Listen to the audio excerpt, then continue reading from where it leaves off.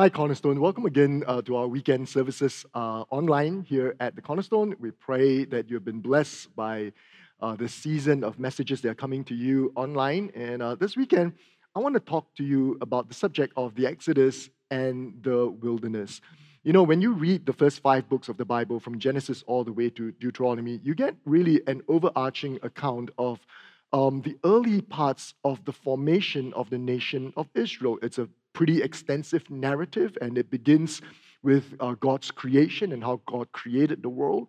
And then, goes on to tell us about God's initiative to establish a nation, Israel, by beginning this process through the calling out of Abraham out of the Ur of the Chaldeans. I mean, the account tells us how Israel was born, how they entered Egypt and became slaves, and then how the Lord delivered them out of slavery, brought them all the way through the wilderness, through Mount Sinai, where He makes a covenant with them, and then finally takes them to the very threshold of crossing over into the promised land. And that's where Deuteronomy ends.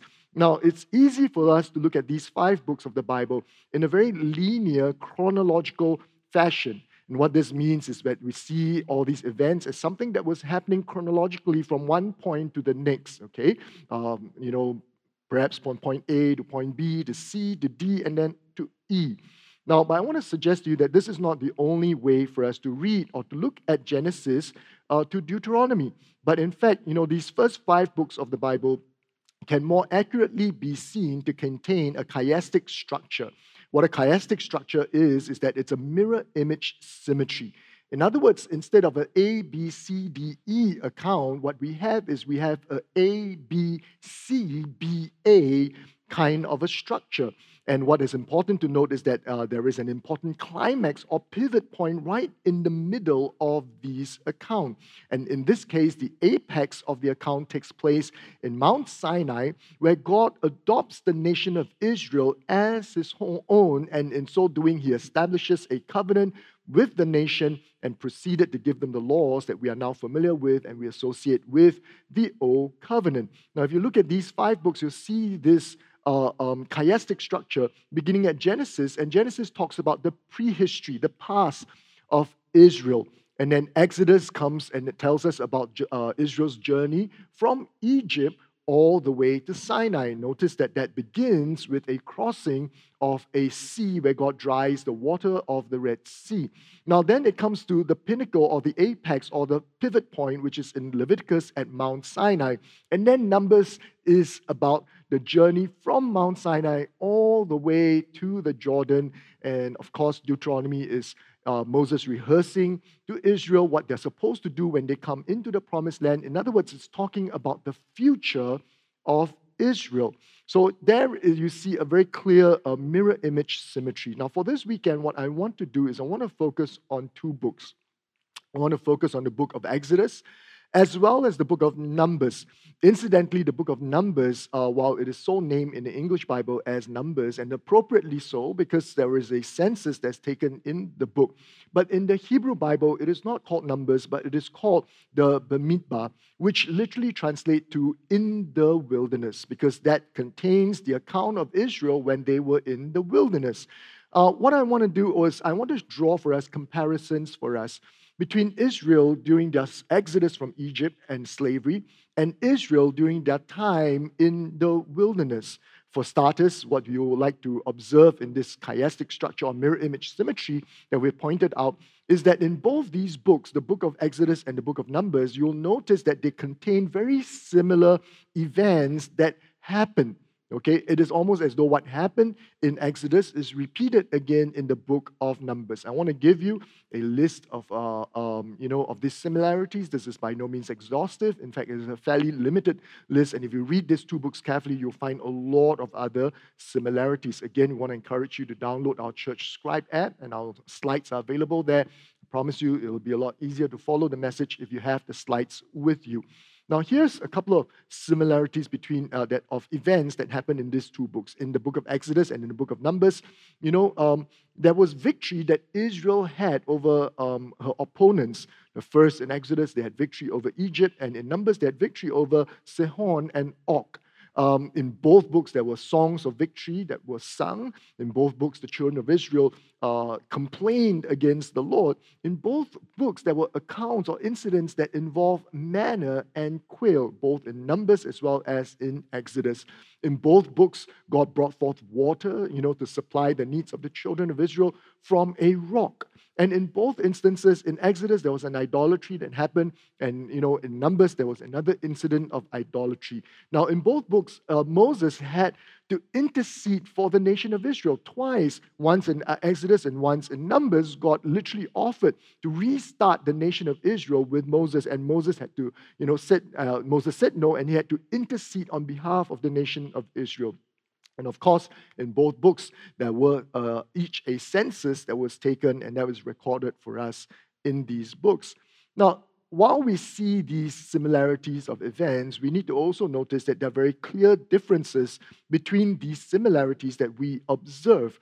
One of the very clear distinctions is that in the book of Exodus, whenever Israel sinned or complained or they had committed some kind of wrong, they were not punished for their infractions. They were not. But once you come to Numbers, the punishment on Israel were immediate and oftentimes quite severe. Let me give you a couple of simple examples. Just take Exodus 16, for example. The children of Israel complained about food, and God provided manna in the morning, and he provided quail in the evening, and that was it. They needed food, they complained, and God provided manna and quail. Just a side note of interest, notice that God provided only 2 meals for the children of Israel in the wilderness, okay? Just lunch and dinner. So, by the way, I just want you to know that intermittent fasting is biblical, okay? Interesting note aside, you will notice also that this thing happened again in the book of Numbers, and this is in Numbers 11. But you see, in Numbers, we observe a very different outcome. The people, again, complained about food. They wanted fish, leeks, cucumber, onions, garlic. This time, though, the Lord struck them with a very great plague. The death count, the death tally was so high, was so great that they literally changed the name of that place and they called it a graveyard. I don't know if I'm pronouncing the name correctly, but the name they gave was Kibroth Hattaavah, or graves of craving. In other words, there were so many people that died there, they just renamed the place a graveyard. Now, here's another example. Exodus 32, the children of Israel committed idolatry with the golden calf that Aaron made. Moses comes down from the mountain. He's got the 2 tablets of stone containing the 10 commandments. He sees the situation. He breaks the stone. He's so angry, and he intervenes in the situation. And in the process, Moses executed judgment on the people. 3,000 men were slain by Moses and by the tribe of Levi, right? And so it was Moses who executed the judgment. In Numbers 25, again, the children of Israel committed idolatry with the people of Moab, and they bowed down to Baal. Now, again, Moses was told to hang the offenders. So both incidents, Moses executed judgment. But on top of that, in the account in Numbers, there was also a plague that broke out, and God brought a judgment on the people of Israel, and it is recorded in the Bible that 24,000 people died in the plague. Now, there are other distinctions in the midst of the similarities, including how Moses brought forth water for the people on the rock. In the first place, in Exodus, he was to strike the rock and water would come forth. In the second incident, he wasn't supposed to strike the rock. He was supposed to speak to the rock and water would have come out from the rock. But of course, Moses struck it a second time and disqualified himself from entering the promised land. Now, in both books, there were censuses that were taken. And in these censuses, of course, there was a huge difference because the people that were accounted for in the census were completely different. It was a generation that came out from Egypt, and there was a different generation that is now going into the promised land. Now, why these similarities? Why is that these similar events? And more importantly, the question to ask is, why these differences in the midst of the similarities? They are not merely repetition of events, but God is trying to speak something to us. So I want to point out the reason for these differences. The first is this. It is a coming out versus a going in.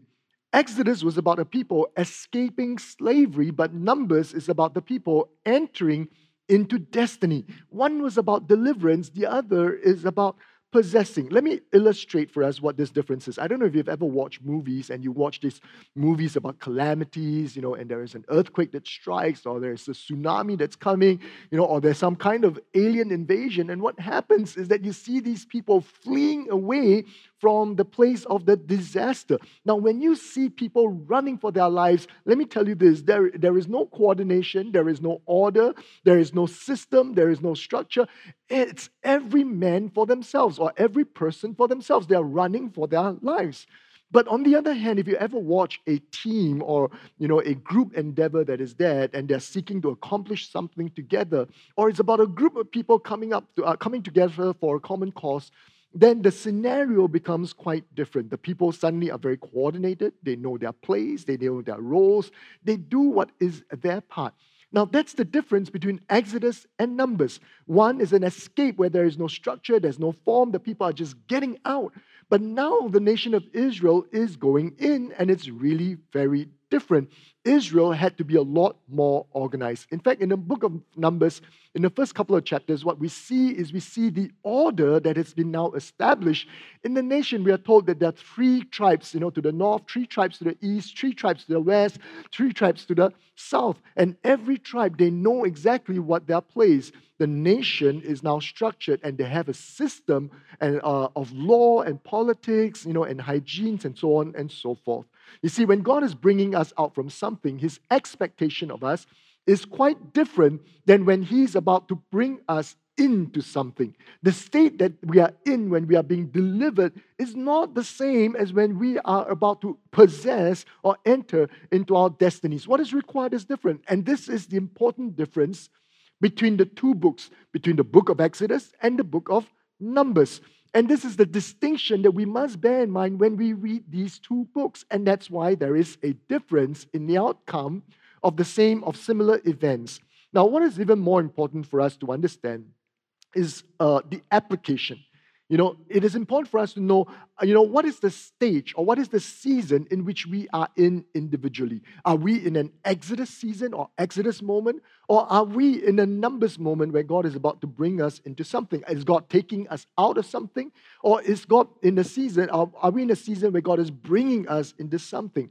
You see, there are times where we have gotten into situations and God has sent a miracle to deliver us from those difficult situations, from those entanglements. We pray, we cry out, and God miraculously sets us free. But there are other times where a miracle is not forthcoming, even though the situation that we are in might be quite similar. You see, in such an instance, it is important for us to realize what is the process that we are going through. Are we coming out of something, or is God bringing us into something? When we are coming out from something, God will oftentimes send us the miracles that we need to deliver us. And when He's in the process of bringing us into something, then the miracles is not what we need. Instead, what He needs to do in our lives is to produce a situation in us to draw out strength, to draw out faith, to draw out perseverance, to pass the test that He set before us, to put other qualities that we need in order for us to enter into the promised land that God has for us. Now, here's something of an example as we bring this part or point to a close. If you think about this, the apostles, they've all gone through a lot of difficult situations. Take, for example, Peter. Peter was in prison in the book of Acts. And when he was in prison, it's because, they had killed James. They saw that it pleased the people, so they arrested Peter and put him in prison, and they did intend to execute Peter. But in the night, what happened is the Lord came and the Lord delivered Peter. Amen? He opened the doors of the gates. He blinded the guards, and Peter just walked out of prison and came back to the believers, and that was a miracle of deliverance. But much later on in the book of Acts, we come across Paul, and we are told this, that the prophet tells Paul, hey, you are going to be in prison. And yet Paul willingly subjected himself to prison. And then he went to Jerusalem, and there he was arrested, and he went through this whole process because he understood that it wasn't about the prison. God was going to bring Paul to Rome to be a witness for the Lord in the city of Rome. And so the process of imprisonment, there was shipwreck, there were ambushes, there were dangers every day, and it took a long time for Paul to make his way from Jerusalem all the way to Rome. There was no miracle, there was no deliverance out of imprisonment. So on the one hand, one was delivered miraculously, but on the other, it was a process of perseverance until he could enter into what God has promised him, that he would stand in Rome to bear witness of Christ. Now, so let us consider, are we being chased by the enemy? Because if we are, and God is drawing and delivering us out of something, then God will send the miracles. But when we are invading the enemy's territory, then God expects courage, He expects faith from us, and He expects for us to trust Him and to be strong. Amen. Now, the second difference here is this, that one is an external problem versus the other, which is an internal problem.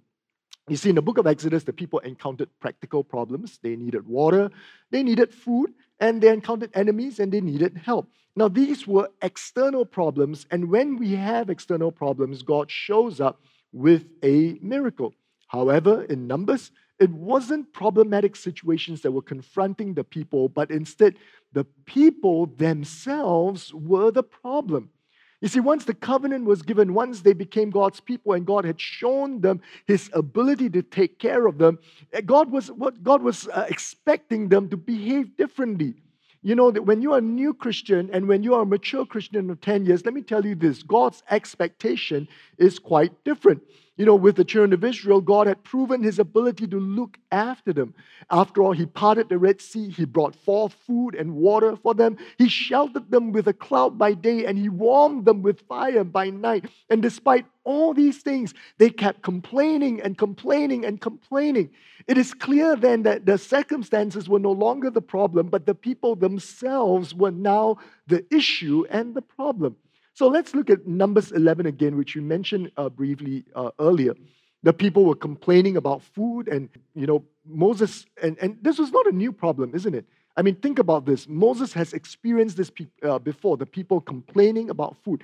In fact, in the book of Exodus, when the people complained about food, Moses just came to God, and God provided manna and quail for the people. In fact, in Exodus chapter 16, the Moses that we see is quite different. He appeared cool, composed. He simply declared what God was going to do. He's going to bring food and give to all the people. But when you come to the book of Numbers, we see a very different Moses. We see Moses' whole expression completely change. In Numbers 11, verse 11 to 12, let me read Moses' response to you, okay? And it's very fascinating. Moses says this in verse 11. He says, "Why have you afflicted your servant?" He's saying to God, he says, "Why are you afflicting me? Why are you causing me so much trouble?" And he asks God, "Why have I not found favor in your sight?" It's like saying to God, "God, you don't like me, is it? You don't, what is this thing? Why do you keep doing this, And then it says, "And you have laid the burden of all these people on me." It says, "Did I conceive all these people? Did I beget them, that you should say to me, carry them in your bosom as a guardian carries a nursing child?" And he's basically saying, "God, this is your problem. It's not my problem." And then he closes out with this little line. He says, "To the land which you swore to their fathers." I want you to notice this. He says that to their, you swore to their fathers. I've got 3 boys, and when the boys do well, oftentimes I say to my wife, Wendy, I say, "Hey, my boys, But when they do bad and they misbehave, I'll go to my wife and say, "Wow, your boys," And that's what Moses is doing here, He says, "Your people, these are yours," And that's what he's saying. So you can literally feel that Moses has been reduced to absolute despair. The frustration is all over what Moses is saying. And this is such a complete different Moses from Exodus 16, isn't it? And now, I want to say this, that it wasn't that Moses didn't have faith anymore. It wasn't that Moses had become a lesser man than he was in the book of Exodus. It wasn't as though that he had retrograded in his walk with God. What despaired Moses was that after all this time, after all these years, after witnessing all that God has done for them, the people just had not changed.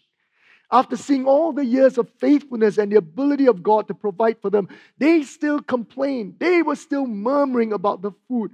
And when they should have been transformed, they remain unchanged and they have made no progress in their journey with God. And this is what brought despair to Moses. Paul said in Hebrews chapter 5, verse 12, he says, "For though by this time you ought to be teachers, you need someone to teach you again." You see, may be not be for us that, after 10 years, 5 years as a believer, we're still like newborn Christians. Amen. God expects us to grow up, to mature. In Mark chapter 6, Jesus walked on water and he calmed the seas. And the commentary about this miracle is this. In Mark 6, it says this, "For they had not understood about the loaves because their hearts were hardened." You see, Jesus didn't just walk on water to display his power. Jesus didn't just walk on water just to show off and tell people that he could walk on water. The reason for the walking of water miracle is because the disciples didn't understand the miracle from before. They failed to understand the miracle of the loaves and the multiplication of the food. And so they needed a second miracle to open their hearts to faith. You see, that's what the thing is. The miracle fulfilled the physical needs of the people. It met the needs of the people, but it failed to penetrate into the hearts of the disciples to create faith and trust in the Lord.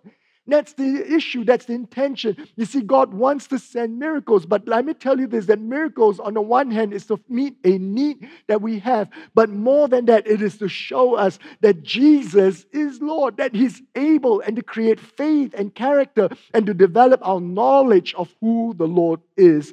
And that is more important. Amen. God wants to send miracles, but don't just enjoy the miracle. Understand the miracles that God is sending to us. Amen. Now, the third difference is a difference between a slavery mentality versus a freedom mentality. Now, this might sound really wrong, but I think that it is true, and I believe it to be true, that it is easier to be a slave than it is to be a freed person. You see, slaves are given tasks to do, which they only need complete. They don't need to think about the action that is given to them to complete. They don't have to think about the consequences. They don't have to take responsibility. They just need to be told what to do, and then they will go do it. Now, I want to, tell some analogy from my army days, okay? Because, most of us who in Singapore, we've been conscripted in the army, serve our national service.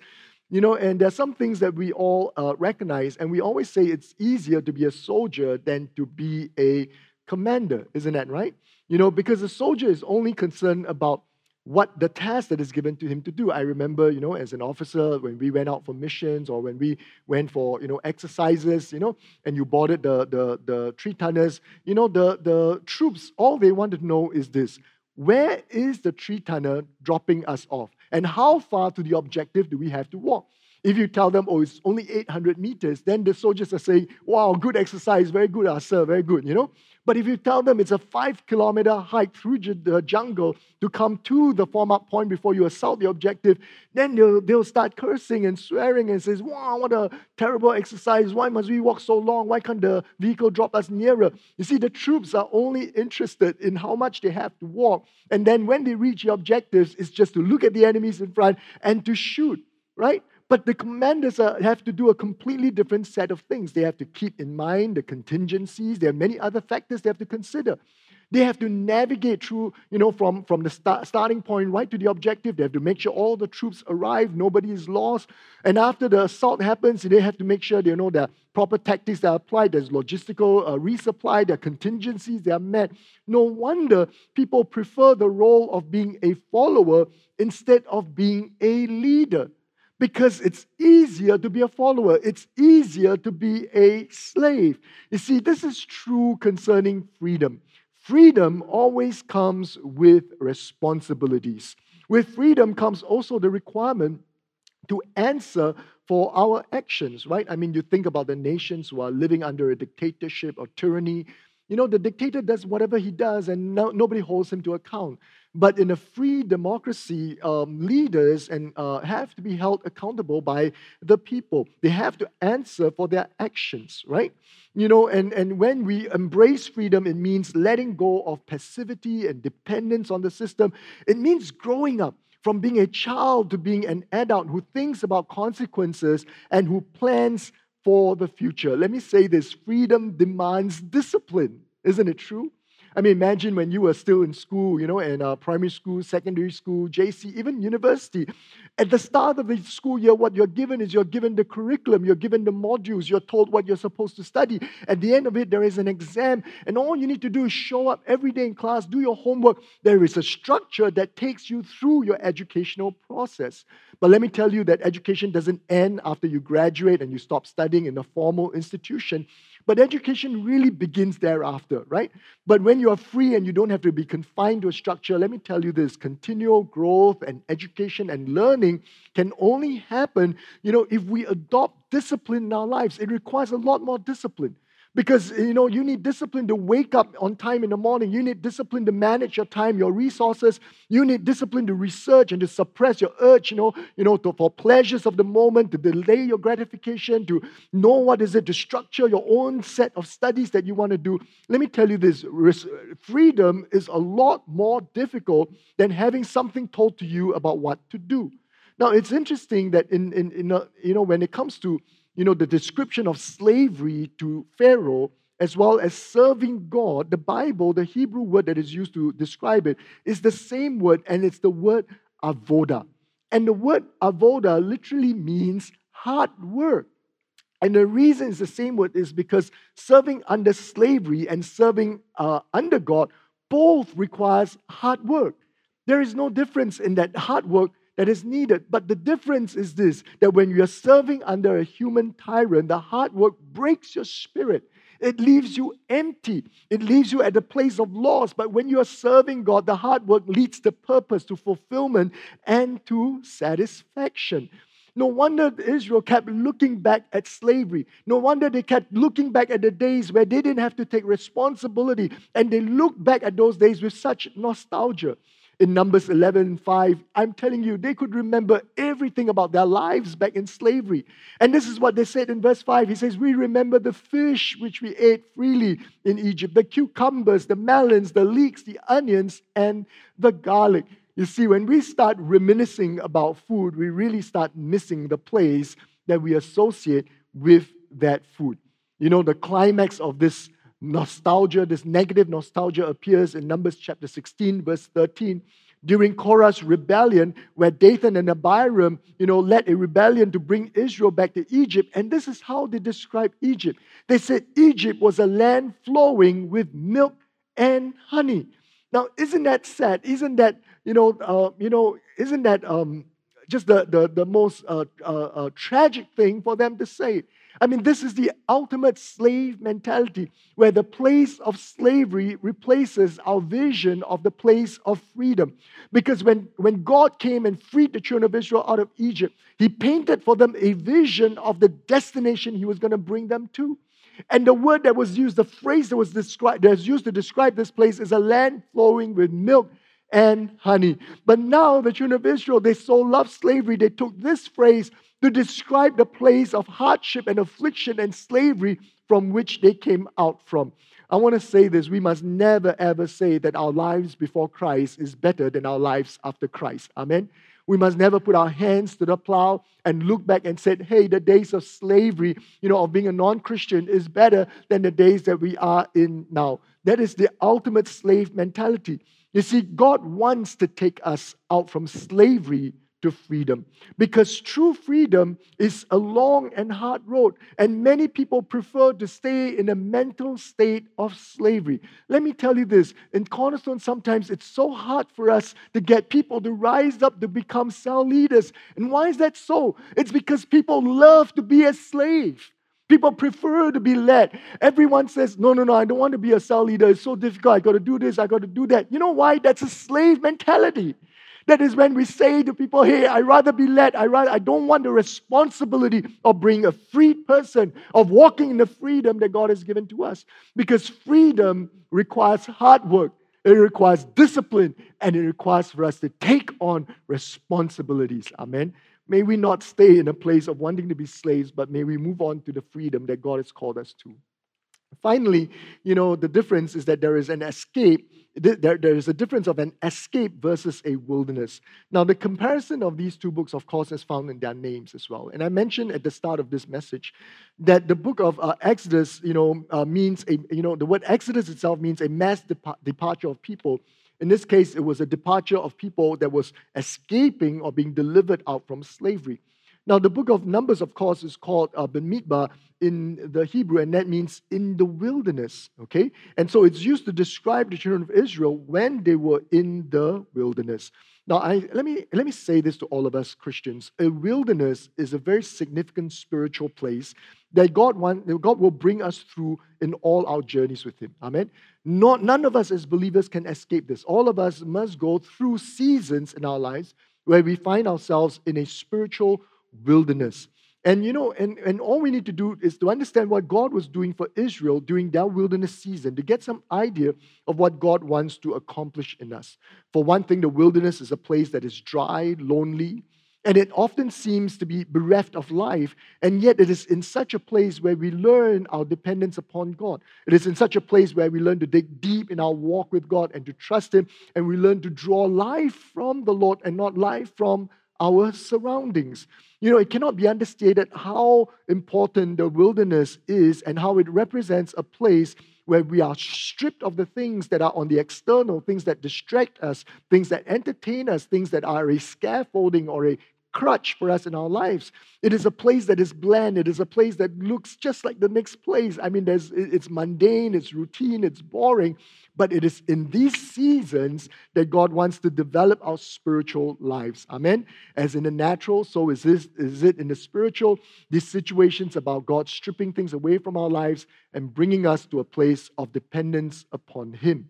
But the place of the wilderness is also a place of transition. When we are in a familiar place, we tend not to change because we are comfortable. And, we get settled down and we conform. It's interesting that when God called Abraham out, He said these things in Genesis 12, verse 1. He said to Abraham, "Come out of your country, from your family, and from your father's house to the land I will show you." Now, three things he was called out from. He was called out from his country, from his culture, as well as from his kin. And these are the three primary areas of familiarity that prevents us from making changes in our lives. But when we break out of these three areas, when we're placed in an environment where these three things are not there, then the conformity is broken and God can begin to instill a new system and to instill a new way into our lives. So every time God wants to do something fresh in us, He needs to bring us into a transitional place. And this is what the wilderness is for. Anthropologists calls this a liminal space. And it is a place where we find ourselves, with things that are unfamiliar. Our source of provision is different. It's unfamiliar ground that we have to walk through and traverse through. And God begins to instill new things. He teaches us new things. Let me say this, the liminal space or the transitional space is not a place of permanence. We are not called to stay in the wilderness. Instead, it is a place of preparation for something greater that God has for us. You see, Exodus is about escaping. But when you are in the wilderness, look at it not with fear, look at it not with disgust, look at it not with a sense of resignment, but look at it with a sense of hope, because the wilderness always leads to the future that God has for you.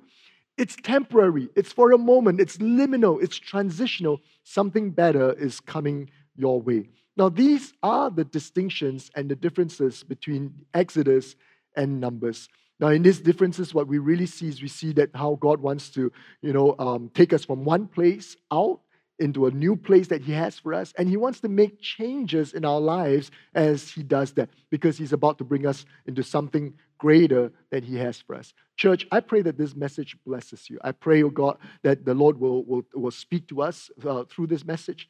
And if we are still in a state of a slave mentality, let me tell you this, it's time to grow up. Amen? It's time to get out of that and embrace responsibility, embrace freedom. Freedom comes with responsibility. Amen? And not just that, but it's also time to grow up.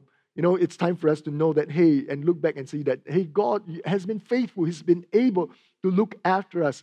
And it's time for us to stop complaining and murmuring, but to see the character of strength, courage, resilience being established in our lives that God wants to put in every one of us. Amen. So, church, I pray that you will just look at the Word of God in a fresh light as you look at the book of Numbers as well as the book of Exodus. And may the Holy Spirit speak to every one of us. Amen. Let's pray, shall we? Our dear Heavenly Father, we come to you, Lord. And we thank you, Lord, for the word that is preached this weekend. And Lord, I've done what is my part to do. And I just ask you, by your Holy Spirit, to do only what your Holy Spirit can do, Lord. You'll take this word, you'll make it applicable, you'll make it specific, Lord, to every person that hears this message, Lord. I pray that whatever it is that is the need that is in people's lives, if they're in a place of exodus and they need a miracle, in the name of Jesus, I release the miracles that they need to them right now. Miracles of provision, miracles of strength, miracles of deliverance, miracles of healing, Lord. Whatever it might be that they need, Lord. Miracles where you would speak to them about the situation and, that they're going through right now in their lives, Lord. I pray, oh God, that you will minister to them because you are taking them out, Lord. But Father, I pray also for many of us who are in a place where we are going in, Lord, that we would grow up, we would abandon the slave mentality, but we embrace a freedom mentality. We'll know that we're in a transitional place and you're developing us, oh God. Father, we thank you, Lord, that you have such great plans, such wonderful plans for our lives, Lord.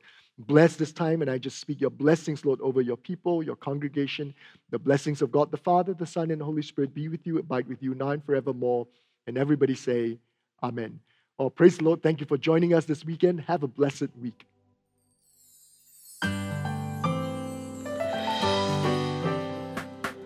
You've just listened to a production of Cornerstone Community Church. Please note that all unauthorized reproduction, distribution, or sale of the recording is prohibited. For permission to reproduce or distribute the sermon, please write into mail@cscc.org.sg. We hope that you have been blessed.